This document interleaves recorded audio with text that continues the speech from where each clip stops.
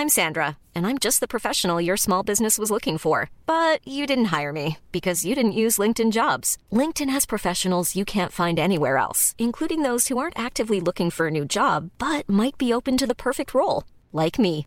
In a given month, over 70% of LinkedIn users don't visit other leading job sites. So if you're not looking on LinkedIn, you'll miss out on great candidates like Sandra. Start hiring professionals like a professional. Post your free job on linkedin.com/people today.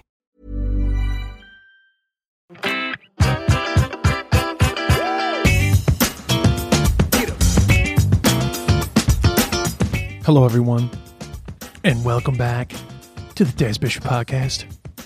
It's just me today, and we're going to be talking about a few things.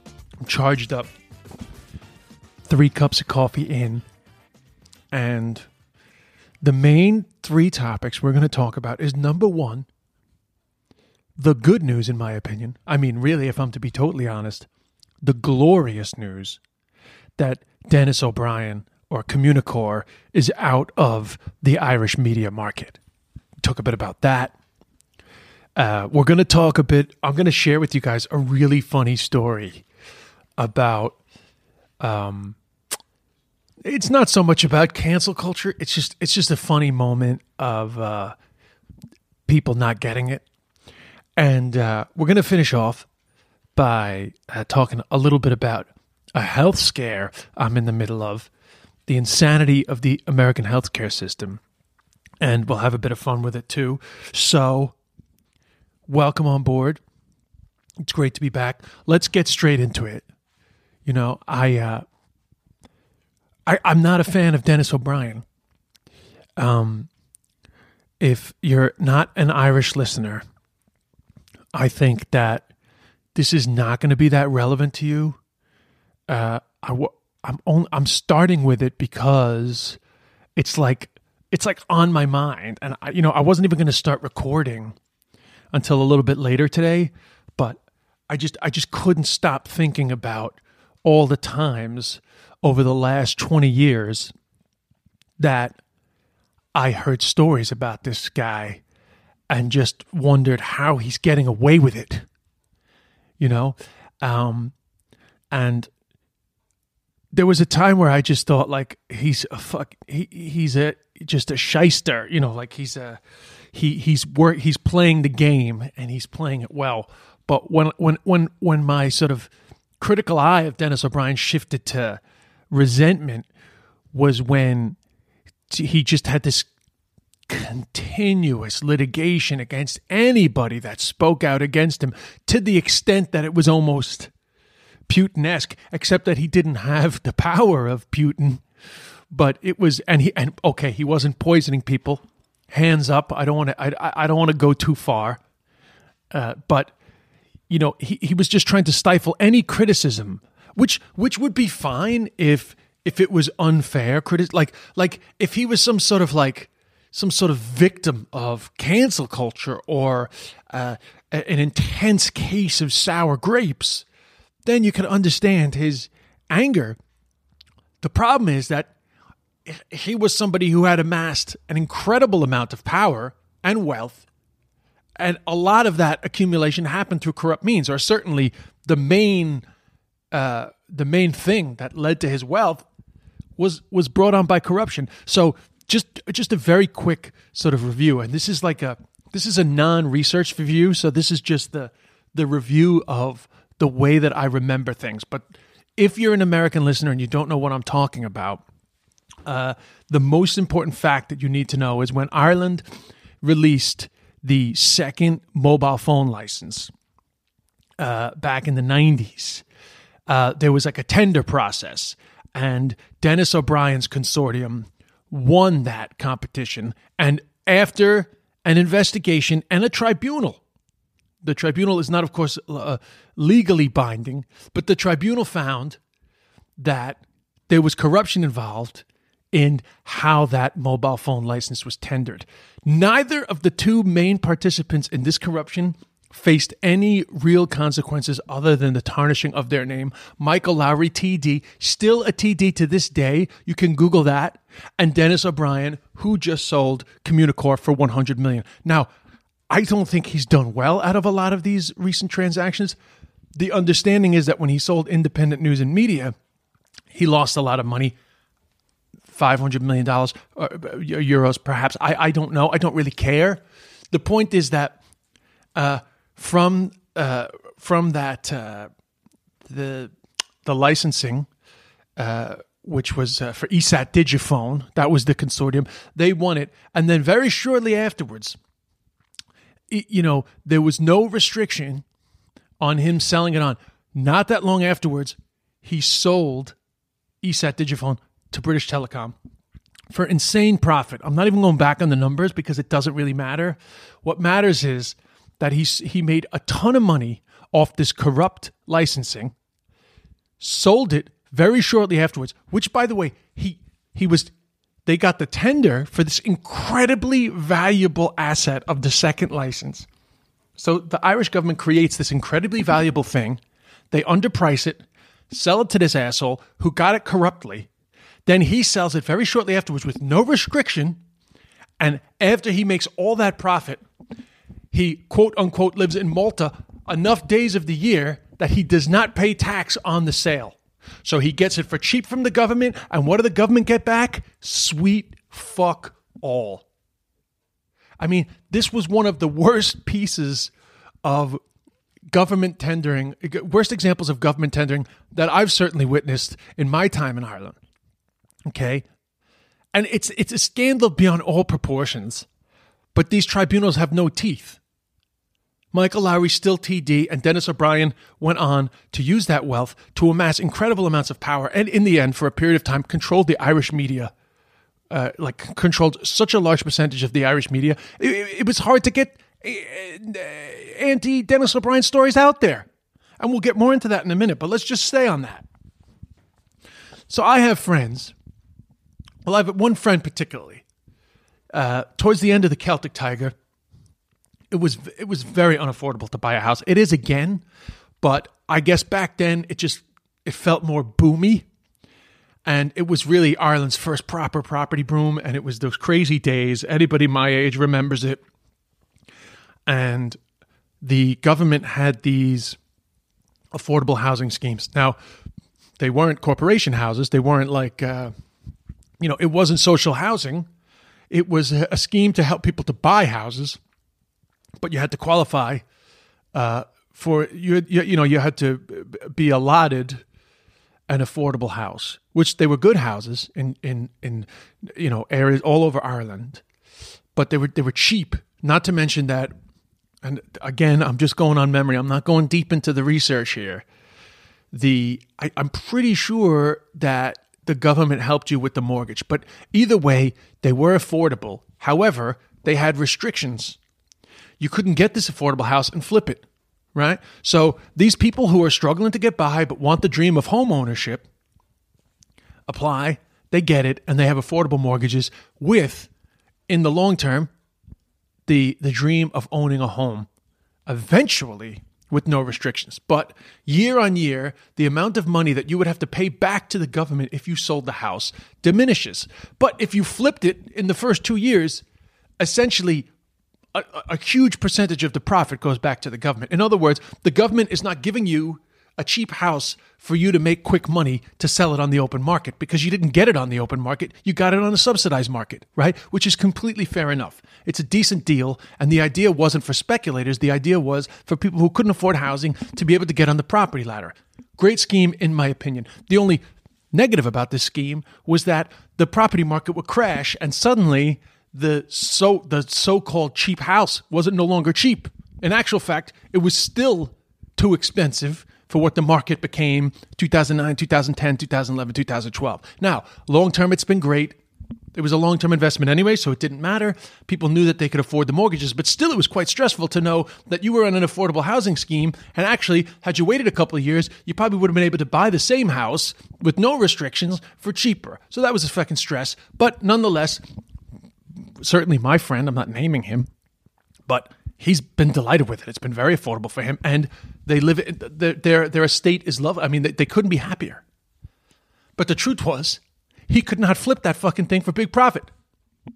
So they were very concerned about affordable housing flips, but they were not concerned about the tendering of this incredibly valuable mobile phone license. There wasn't one fucking contingency in this corrupt contract that said if you flip this in a short space of time for a huge profit, you have to give at least 10% back to the government. So the Irish government, they got nothing out of this fucking shit deal other than 086. They got some extra fucking phone numbers. It was so bad. Like, it was such a bad deal. And whatever. You could go through a litany of fucking bad deals, especially from Irish governments in the 80s and 90s. Just terrible corruption. But never any fucking pushback. All these people who came out bad out of all these tribunals. I mean, Bertie Ahern in the end, he's no longer part of government, but he's still out there. I don't even have a problem with him being out there. I just have a problem with the fact that there's just no accountability when you're caught red-handed on these big things. But yet, when the smallest things are caught, there's accountability. It's a double standard that would drive you fucking insane if you got into it.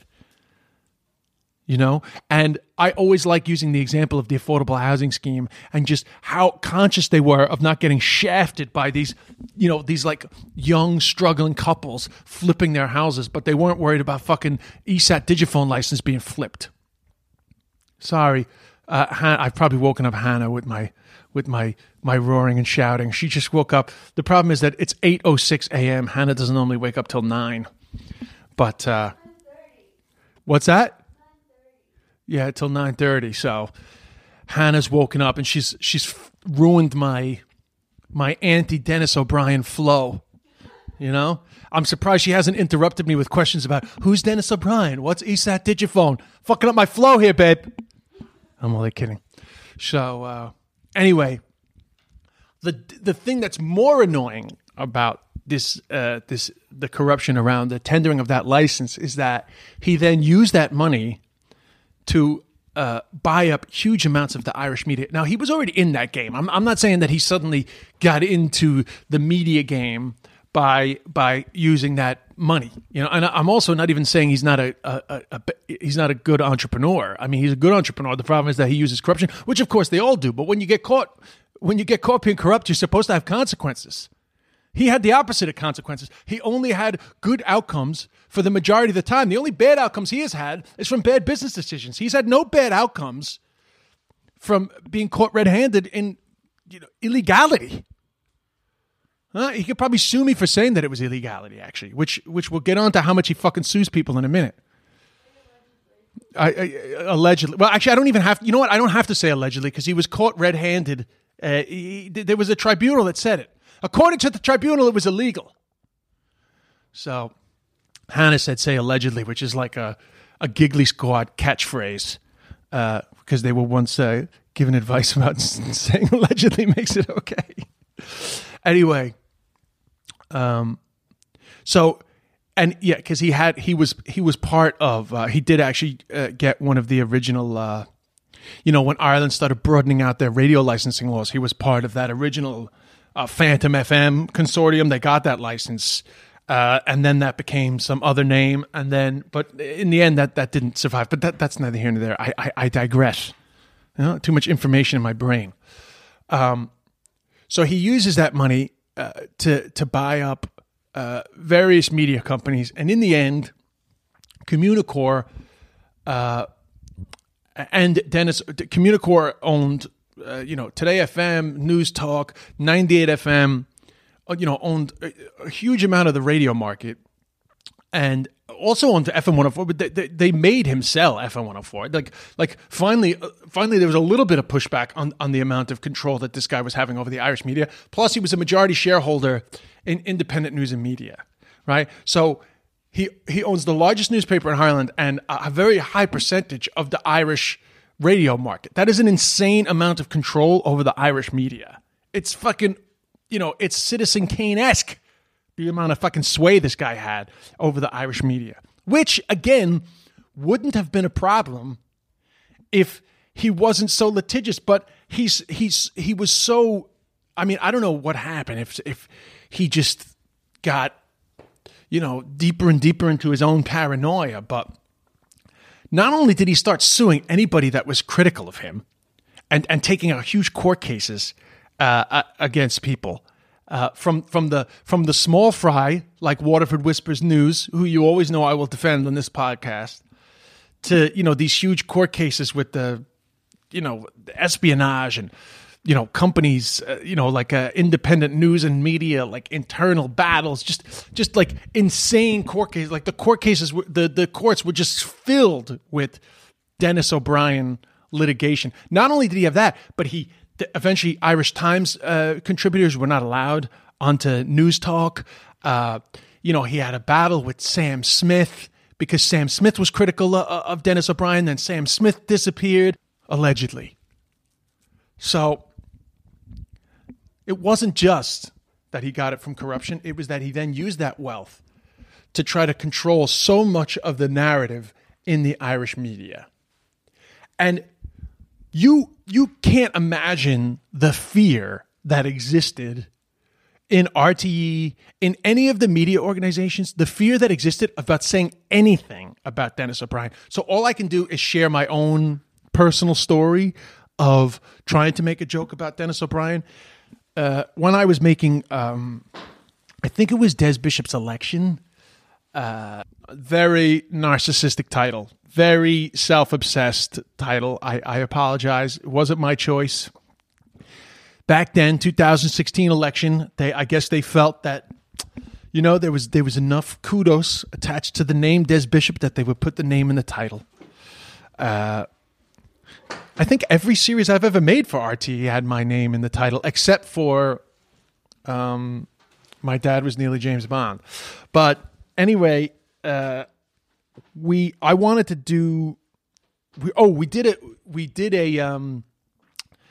did a piece on taxation, which you can look up. It's online. And it was just like a quick jokey thing about taxation and how it works. And one of the sections was on VAT. So I had this joke that I wrote about VAT, which was VAT, basically that nobody fucks with VAT. Like value-added tax, sales tax for the Americans. Nobody messes with that. No matter how much corruption, no matter how good your tax lawyer is, no matter where you live in the world, nobody fucks with VAT.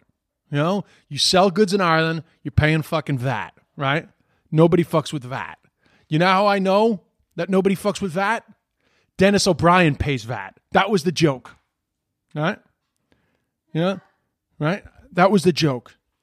And the production company wouldn't put it in. That's how afraid people were of Dennis O'Brien. So I guess the assumption is that Dennis O'Brien's going to sue us under the auspices of Dennis O'Brien doesn't pay tax. But Dennis O'Brien is clearly a tax avoider. I'm not saying he's done anything illegal, because it's pretty easy to avoid tax, especially in Ireland, but especially when the assumption is that they know that it's not defamation to make that joke that Dennis O'Brien pays VAT. They know it's not. You know what? They don't want the fucking hassle. And that's what this guy did. He made everybody afraid of saying a single thing about him. Consult the Moriarty Tribunal. Consult the Moriarty Tribunal first and then fucking sue me. I mean, what he did to Waterford Whispers was insane. That's one thing I nearly should look up. Oh, yeah. So I remember they put Dennis O'Brien's head, I believe, on John Gilligan's body. And the headline was, Dennis O'Brien receives a 20-year jail sentence for mobile phone license bribe in parallel universe. So that was considered defamatory, which is very much what we're talking about here. It's really important that people know how litigious this guy is. So anyway, I mean, that's really it on the Dennis O'Brien stuff. He's out of the Irish media market. I wish him every success in the future with whatever he still has going. I'm assuming that he still has some mobile phone companies in the Caribbean. I don't know. I'm just happy he doesn't have as much pull in the Irish media. Because, like, I defend anybody's right to defend themselves against defamation. But what I don't defend is using your wealth to take advantage of the legal system to intimidate people and to make people afraid, especially when you're in a position of immense power. I mean, it's totally fair to take a case of defamation. It's not fair to create a presence of fear for anyone to say anything critical of you when you're involved in so many aspects of Irish life. You don't maintain the same level of people not being able to talk about you when you own such a high percentage of the Irish media. You have immense wealth, and the Moriarty Tribunal found that there was corruption involved in how you got that license. You don't get a pass on all that. And I think every Irish person has a right to be frustrated with the moving to Malta. And what do we get out of it? This is what bothers me about, a lot of people, when I would criticize him, would defend that he's very charitable. And I made that point on Des Bishop's election, which is like, yeah, people have immense wealth and then they avoid tax. And then people say, yeah, but they're really charitable. It's like, yeah, you know what? I'd like to choose where my tax, I'd like to say, hey, I'm not going to pay tax, but I'm going to choose where I put the percentage of money that I'm supposed to be paying in tax. I'm going to choose where it goes.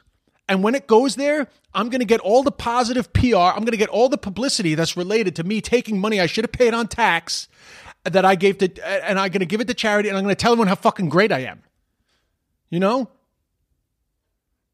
Whereas in actual fact, you're supposed to pay your share of money to society to help that society run. Because yes, you're a great employer, and all those employees, they hop on the fucking DART, they drive on the roads, and those roads need to be maintained, and the DART needs to be maintained, and it runs at a loss, so somebody's got to pay for that shit. That money has to come from somewhere, right?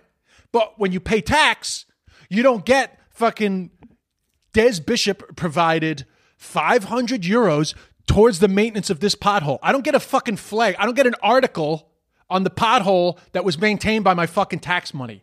It's anonymous, and it's just part of your civic responsibility. But of course, you're not interested in civic responsibility when you avoid tax to the extent that these guys avoid tax. That's not your concern. And I'm not speaking about Dennis O'Brien here, but what I am speaking about is these megalomaniacs that avoid tax and then just constantly use their charitable donations to make themselves look better. I'm sorry, but pay your fucking tax. And the fact that you argue that you're employing people, your employees are not a fucking proxy taxpayer for you. They're paying tax and you should be paying tax. You can't be like, oh, my employees pay tax for me. No, your employees are helping you to make fucking money. Simple as that. And I understand. I completely understand if you make an insane amount of money. I believe that there should be. I'm all for tax breaks. I'm all for smart taxation within a country. I absolutely think that there should be there should be a reward for employing people. I'm not saying that. I'm not one of these people who believes that all wealth over 10 million should be taxed at 80%. I'm not suggesting any of that. I still believe in smart taxation. But what I don't believe is a country that makes it so easy to avoid tax that the people that make the most money pay the least amount of percentage of tax. I don't believe in that. And the only reason I bring this up is because people always defend these people by talking about all the great work that they do for charity. But if you go on to Barrow Street and you see there's a filled pothole, I donated to that pothole. That's the Des Bishop tar-filled pothole, tar macadam-filled pothole. It's on the left side of the street as you're going towards Ringsend Road. Anyway, that's that conversation. That's that conversation done. It's the problem when you're talking to yourself. It's hard to keep your thoughts going. So the second thing that I want to talk about, which I think is quite funny, I mentioned this on my Patreon during the week, and I'm going to share it with you guys, is this isn't so much of a funny story about cancel culture. It's just a funny story about the ridiculousness of the internet sometimes. So I think it was Monday. It was a beautiful morning here in West Hampton, and I took the dog for a walk on the beach. And every now and then I just get, in the mood to speak Chinese, speak Mandarin. And I was conscious of the fact that there's been a lot of Asian hate crimes in the United States. It's a bit of a story that was brewing up. So I kind of had that in the back of my mind. Like, you know what? I'll speak a bit of Chinese today. But I wasn't like making a point about it. I wasn't like saying this is to support Chinese people in the United States that may be experiencing fear because of these crimes. It was just like, I'm just gonna speak Chinese with that in the back of my mind. No big deal. And so it was something like, 今天的日出太漂亮. Like today the sunrise is so beautiful. And the dog, I said the dog loves it, and this is my dog Mumu, but if I was naming him in Mandarin, I would name him Niu Niu, which is like cow basically. But in China, it's normal to like double up on the name. So Niu Niu would be the dog's name in Chinese because, the dog looks like a cow. The dog looks like a Niu. Coincidentally enough, this year is the Niu Nian, and the year of the ox, which is the same word. And that was it. Essentially, really, I was just showing off, speaking Chinese. But I was also thinking that, like, if you are somebody who speaks Mandarin and you follow me and you've been hearing these bad stories during the week, it's like, hey, somebody speak. It's just like, it was just like for them, really. It wasn't for anybody but, me showing off and the people that speak Mandarin hearing it and getting a kick out of it. You know what I mean? It was just like for them. I didn't translate it or anything. I just left it up. Oh, and I had also put on the first story in Chinese characters, 早上好, which means good morning, right? So then I got home and I was watching television and there was an ad for Conor McGregor's Proper 12 Irish whiskey. And I was laughing to myself because in all these Conor McGregor Proper 12 Irish whiskey ads, they're always like in a kind of a sort of a wooden, sort of softly lit cigar bar, old school Harvard Yale club type of a vibe with a fireplace, and it's all like, a whiskey. It's refined, and it's just very, it's just a very distinguished thing to be doing here. It's having yourself a Proper 12 Irish whiskey, and I think I'm not sure. Oh yeah, and he's like, brewed in the best distillery in Ireland, and and I was just like laughing to myself because for the average American, the joke I said was for the average American, they're probably thinking like Irish whiskey, and they're thinking about like the Cliffs of Moher or Dingle or just really Irish shit, that people would associate with Ireland, especially because he's got this beautiful wooden, almost timeless reservedness about his atmosphere. But they have no connection with the fact that Proper 12 is called Proper 12 because he's from Crumlin, right? So the joke was, when people see Proper 12 Irish whiskey, they think of the Cliffs of Moher or Dingle, whereas I just think of Dunn's in the Crumlin Shopping Centre and the sauna that I used to go to in Crumlin Public Swimming Pool, which is no longer open. And the sauna was great because it was hot, but it was always like fucking greasy and disgusting and just like what you'd expect from a fucking public sauna, But I wasn't complaining at the time because it was very affordable, right? So anyway, I did that with a fucking, I wasn't even doing Conor McGregor's accent. I was just doing like my generic Dublin accent fucking joke about the fact that Proper 12 Irish whiskey is really named after Crumlin, which is the furthest thing from this fucking cigar bar fucking atmosphere that this guy has on. It should be in like a fucking housing estate with a huge green in the middle of it, which is also a roundabout. And there should be kids playing fucking football and mas smoking, fucking calling their kids to come home for their dinner. Like, Conor, come home for your dinner. One day you're going to beat the shit out of people for millions of fucking euros. Get in this fucking house. Proper 12 Irish whiskey. That's what it should be. But that's fine. Get it. He's doing the marketing and it's working. By all accounts, I believe that Proper 12 is doing well. Anyway, the story isn't about me joking about Conor McGregor. And by the way, I'm assuming this guy has a sense of humor. I'm fucking hoping he does. Because one thing I can tell you for sure is that Conor McGregor can kick the fucking living shit out of me. And it's not very hard to find out where I live. And since I'm in the United States, I don't want my brother to have to take the brunt of my fucking jokes. Get the fuck out of here. Your fucking brother's taking a piss out of me. I don't need to be dealing with that. I don't need Aiden to fucking have to bring his proper Dublin 8 fucking American accent to try to deal with Conor McGregor. Even though there is some great footage of Conor McGregor walking out of the flats that are directly across the street from my house, which people tried to make accusations that he was up to all sorts of no good, which may or may not be true. But one thing I know for sure is that the flats across the street from my house, there is all sorts of no good happening there all the time. And I won't bore you with more stories of these little fucks robbing my bins. So, my stories that morning were a couple of slides of me speaking Mandarin, and then 2 slides of me taking the piss out of Conor McGregor in a Dublin accent. Within an hour, I get a message from somebody, I won't mention their name, so I'll read it. So with all the anti-Asian racism happening right now, this just isn't a great way to support their community. Mimicking accents of any race isn't actually a thing anymore. It doesn't seem to be your intention, but with what is happening right now, we all need to do better. That's all.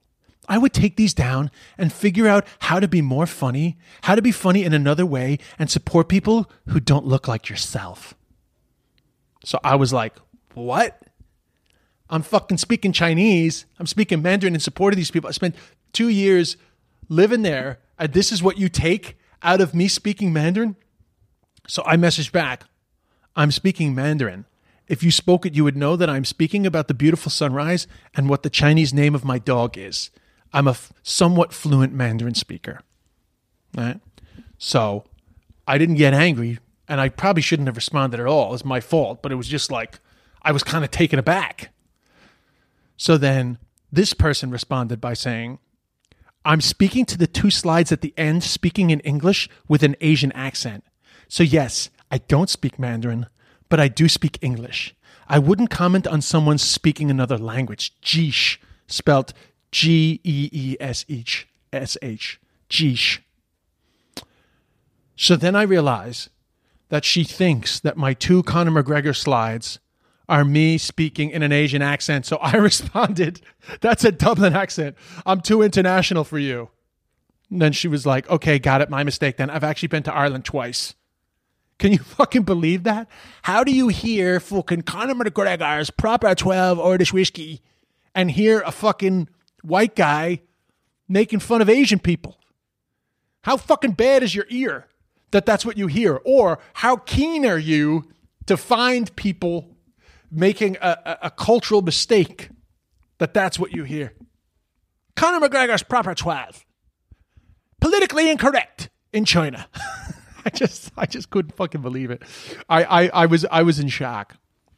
I was in absolute shock. But I did know that you guys would be entertained by me telling you. Now, of course, I could use this as a way into a great conversation about cancel culture and the positives and negatives of it. But I'm going to wait. I've had a few responses from people about who would be good to talk to about cancel culture. Somebody suggested Kevin Myers, which I'm not getting into because that's very much a conversation of you can't say anything anymore, which is a conversation I don't want to have. Because I don't think that a conversation about cancel culture should be about how cancel culture is just a negative thing. I think it has to be a well-rounded conversation about the positives and negatives of the current culture of calling people out. But I did get a good suggestion from somebody from one of the Irish third-level institutions about one of their lecturers who I believe focuses on culture, media, and celebrity. And I thought that would be a good sort of neutral voice to sort of hammer out conversations about cancel culture. Because obviously, you know, I popped on Fox News this morning, and literally every time I pop on Fox News these days, there's a story about cancel culture and PC gone mad. This morning's story on Fox, I mean, I literally do not watch Fox that much, but almost every time I pop it on, there's a story about that. We popped it on the other day. Hannah was with me, and there was this fucking bullshit Muppets cancel culture story, which isn't a cancel culture story. It's just a story that like 13 episodes have just a little bit of a disclaimer at the start of them, which says, listen, some of this stuff might be offensive to some people. It's there, but we're just letting you know. They're not taking it down. You know, the whole thing is there was this huge fucking uproar for 48 hours over the fact that the Muppets put like a little disclaimer over 13 episodes because a lot has happened in the last 3 decades, and some of these shows were written 30-something years ago, and there's a couple of jokes in it that were deemed fine at the time, which nowadays are considered culturally insensitive. They're still there, so actually we trust that you'll be able to watch this, but we are just letting you know in advance that we are aware that some of these have not aged well. So that's not cancel culture. That's just what I would say is cultural sensitivity. Yeah? Not oversensitivity, not PC gone mad, just a nod to times have changed, which I actually think is like positive. That's the positive aspects of inclusiveness and the way the conversation has gone. That's very positive. Of course, Fox was like, the Muppets are canceled now? No, you can't watch the Muppets? You know? No. We're just conscious of the passing of time, you know?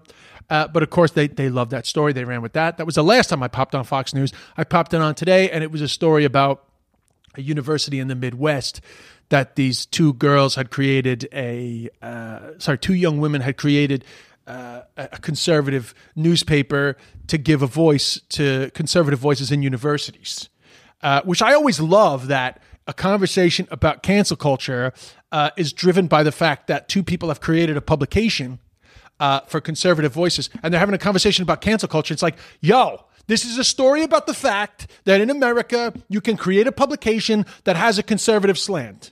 This is a conversation about the fact that some of the top 10 podcasts in the United States are ultra conservative, deserve criticism for their political bias, not to mention their lack of fact checking, but they're there and they're not being shut down. All right? That the people that complain most about cancel culture are the people with the loudest fucking voices. And trust me, we will soon be having a conversation about the dark side of fucking cancel culture and, you know, people who are just in the business of trying to increase their popularity by calling people out. Separate issue. But the people that complain most about cancel culture are actually the people with the loudest fucking voices online. I mean, Ben Shapiro's nonstop complaint about cancel culture. The guy's making millions of fucking dollars a year fucking moaning with factless ranting. Factless ranting. And he's complaining about fucking cancel culture. The guy's got one of the biggest fucking voices in the United States. Anyway, I certainly won't be talking about PC gone mad when we discuss it. And of course, you know, it's almost a boring conversation because there's fucking tit for tat. But I'm doing comedy since 1997. And, you know, I remember a time where it was just nonstop pushback when you did jokes about religion. I remember a time where they marched on RTE because Tommy Tiernan did a joke about the crucifixion. People forget that it wasn't that long ago that conservative voices were the ones that were stifling every fucking thing you said.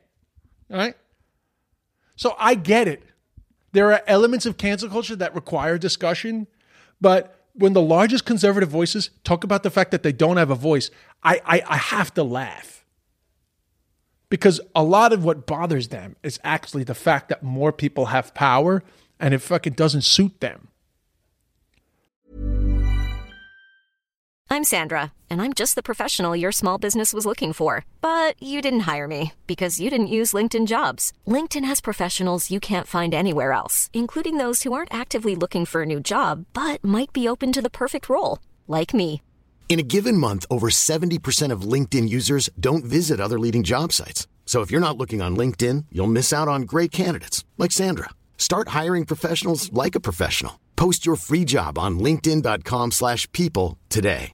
Imagine the softest sheets you've ever felt. Now imagine them getting even softer over time. That's what you'll feel with Boll & Branch's organic cotton sheets. In a recent customer survey, 96% replied that Boll & Branch sheets get softer with every wash. Start getting your best night's sleep in these sheets that get softer and softer for years to come. Try their sheets with a 30-night guarantee. Plus, get 15% off your first order at bollandbranch.com. Code BUTTERY. Exclusions apply. See site for details.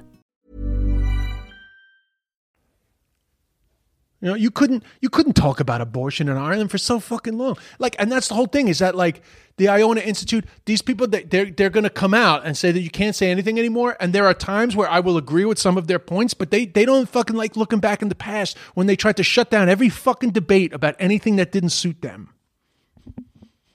So we'll wait to have that conversation.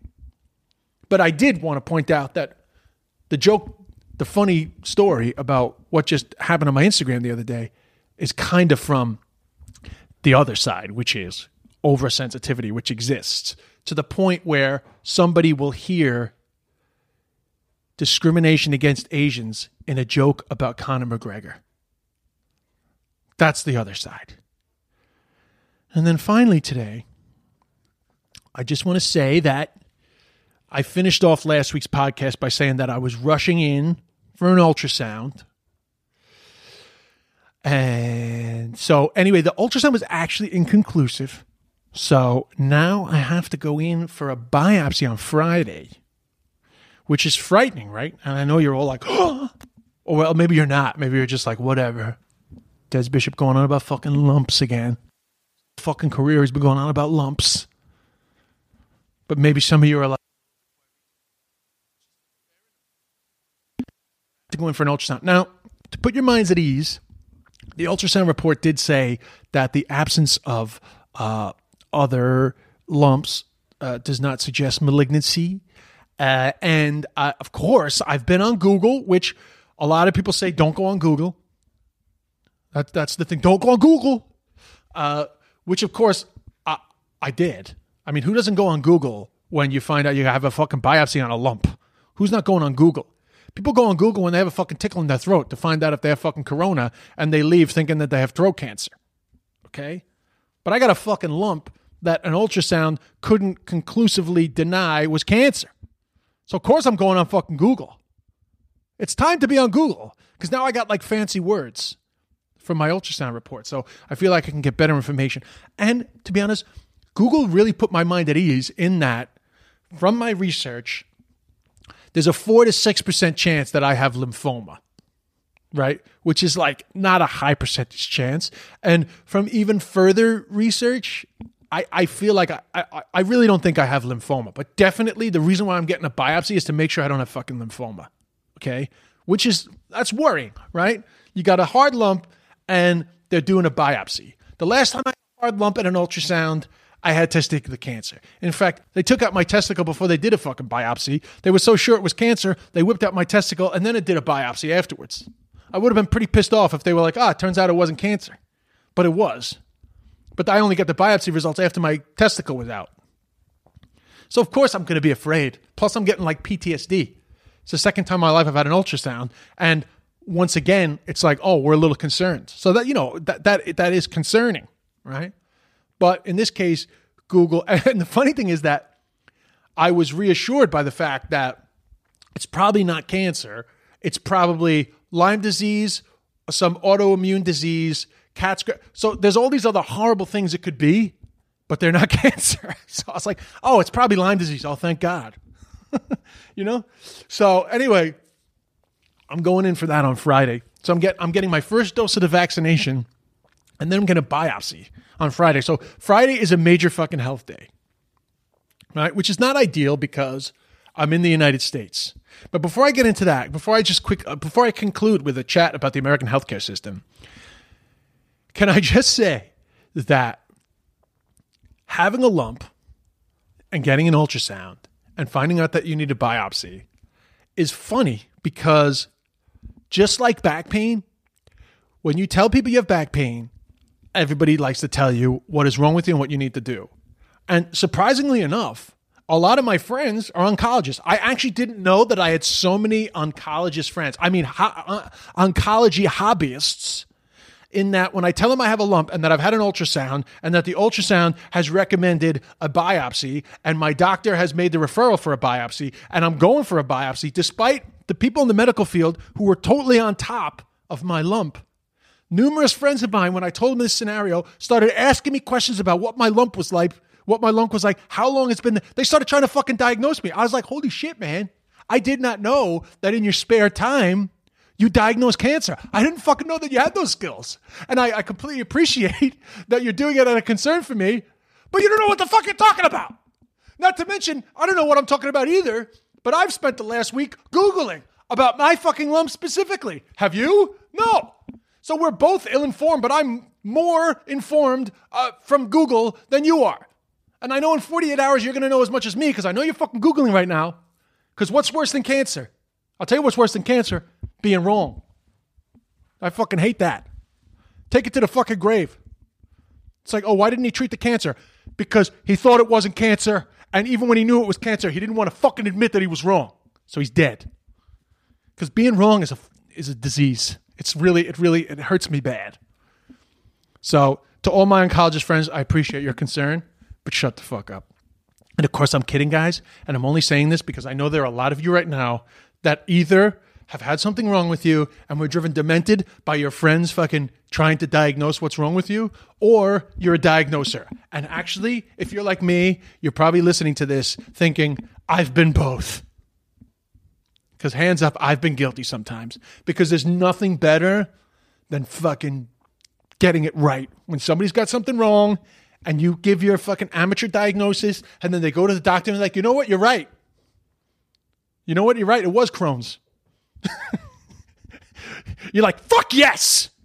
First time I've been right. I've ruined 10 people's lives, but I fucking got it right on your one. I sent 3 people into an anxiety attack the last time, but this time I'm fucking right. Yes! So, this is my illness humor. So anyway, guys, I don't want you to worry because I don't think it's a big deal, but that's happening tomorrow.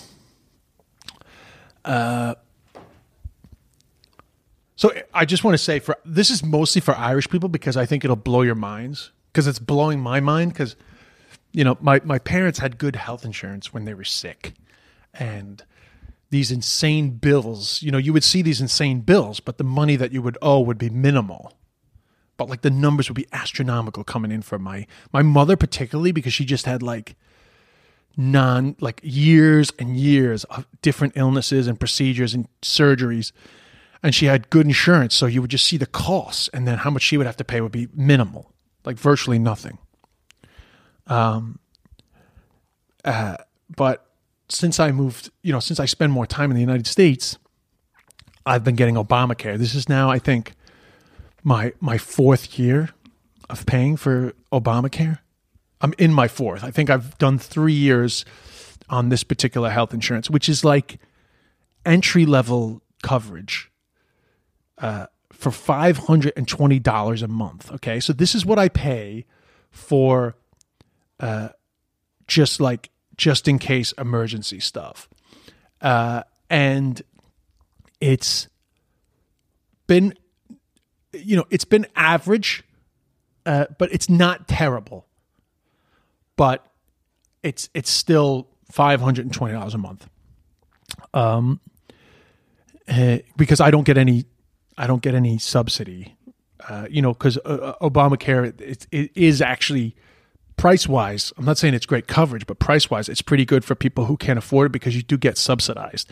I don't get subsidized, but I can still buy insurance through the marketplace, which from what I can see is my understanding is it's the only way that I can buy health insurance is through the marketplace. But anyway, the marketplace is complicated enough, but I get it through the New York State of Health and I pay it monthly, and this will be the first time where it kicks into play. I have not got the bill for my out-of-pocket cost for the ultrasound yet.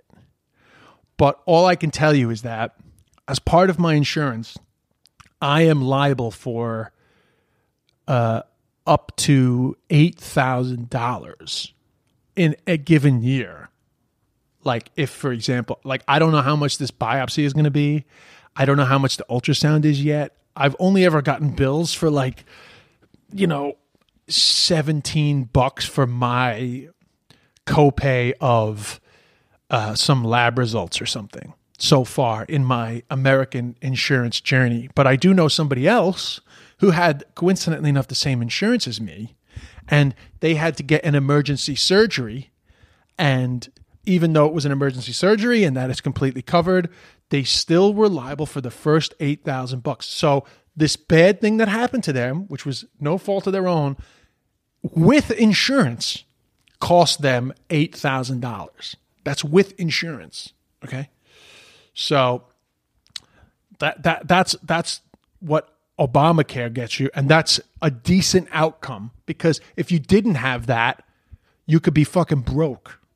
That's the American healthcare system. So here's the other odd thing that will probably blow Irish people's minds. And I get it. The Irish healthcare system, you could be critical of it. But so I deliberately have a GP. My general health practitioner is a company called One Medical. Actually, they're very good. So I this is in all praise of One Medical, but I pay a little extra to use One Medical. They have a subscription. You have an annual subscription to be part of One Medical, but I feel that it's not that expensive, the subscription, but I feel that it's worth it because their service is just really good. Plus, they take my health insurance. So the other crazy thing about the United States is you have to go to a place that takes your health insurance. And Obamacare, my health insurance is not universally accepted. It's actually quite restricted. But luckily enough, One Medical takes it. That's why I go to them, and I get 2 free GP visits, 2 free doctor visits a year. And so on that front, I have to say I can't complain. But so they sent me to Mount Sinai for the ultrasound. I don't know how much it's going to cost, but I do know that Mount Sinai is in network. So then I get referred to an ENT specialist, ear, nose, and throat specialist in Mount Sinai for the referral for the biopsy, right? So in the letter from One Medical, it says, check with your insurance provider to make sure that this doctor is in network. So I make the appointment, but then after I make the appointment, I call my health insurer and I say, is this doctor in network? They check and they say, no, he's not in network. Mount Sinai is in network, but he's not in network. So the visit to the doctor will not be covered. And even though he might give you the biopsy in Mount Sinai, the biopsy won't be covered because it was a non-network doctor that asked for the biopsy. I was like, fuck me, this is ridiculous. So I was like, so are you telling me that I can't take the risk that the biopsy might not be covered even if I pay out of pocket for this doctor? And they were like, no. So I go crazy looking for an in-network doctor. I make an appointment with some in-network doctor somewhere else. I don't even know if they refer me for a biopsy where I'm going to go, if that's going to be in network. I have no idea. It's like suddenly it's all really complicated. Suddenly Michael Moore documentaries make sense. So I make that appointment. I fill out all the new forms for that appointment, and I send an email to the woman who booked me in Mount Sinai. I was like, listen, it turns out Dr. Khan is not, I named him. All right. Well, it turns out Dr. Khan is not in network for me. So I've made an appointment somewhere else. I'm sorry about that. Can I cancel the appointment? So luckily the woman that's the administrator in the hospital is like, I could already tell when I called her the first time that she's like really nice and helpful. She messages me back and she's like, your health insurer is wrong. He is in network, but I'm going to double check with the administration in the hospital to double check. She double checks. I get a letter I get an email from the administrator saying, Dr. Khan is in network. Here's his tax number. Send this back to your insurance company and let them know that they were wrong. Right? So thank God for her. She resolved my problem, but I still have to cancel the other appointment. But what I'm saying is it's very fucking complicated. And if you weren't paying attention, you could get stiffed for a lot of money. So this is my first, adventure in the American healthcare system properly. Please God, there's nothing wrong with me because I desperately do not want to be going through American healthcare on this insurance. I will go back to Ireland, honestly. I just can't be dealing with this.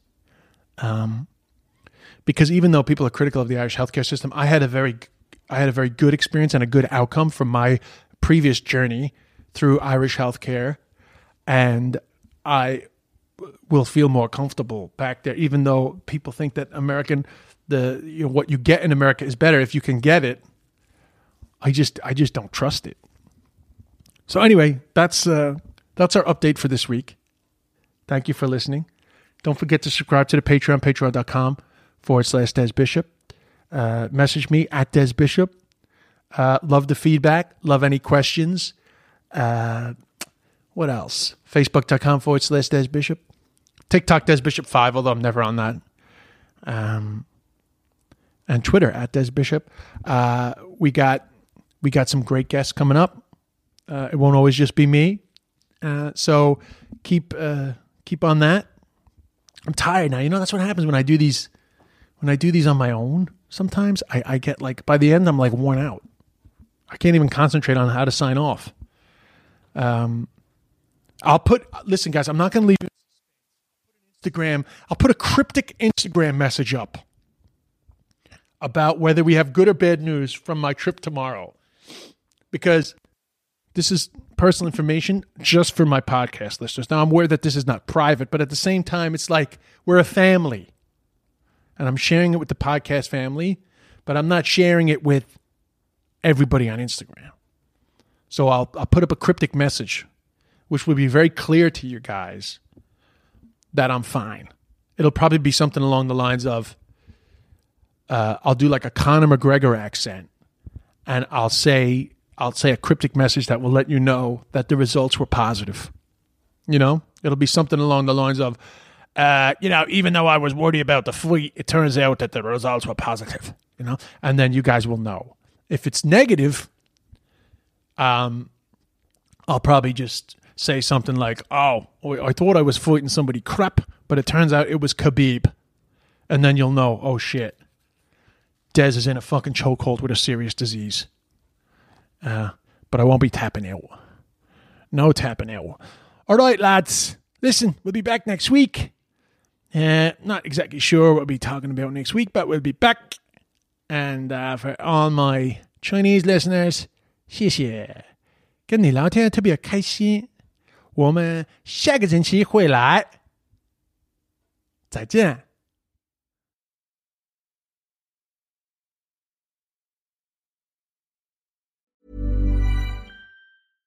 Imagine the softest sheets you've ever felt. Now imagine them getting even softer over time. That's what you'll feel with Boll & Branch's organic cotton sheets. In a recent customer survey, 96% replied that Boll & Branch sheets get softer with every wash. Start getting your best night's sleep in these sheets that get softer and softer for years to come. Try their sheets with a 30-night guarantee. Plus, get 15% off your first order at bollandbranch.com. Code BUTTERY. Exclusions apply. See site for details.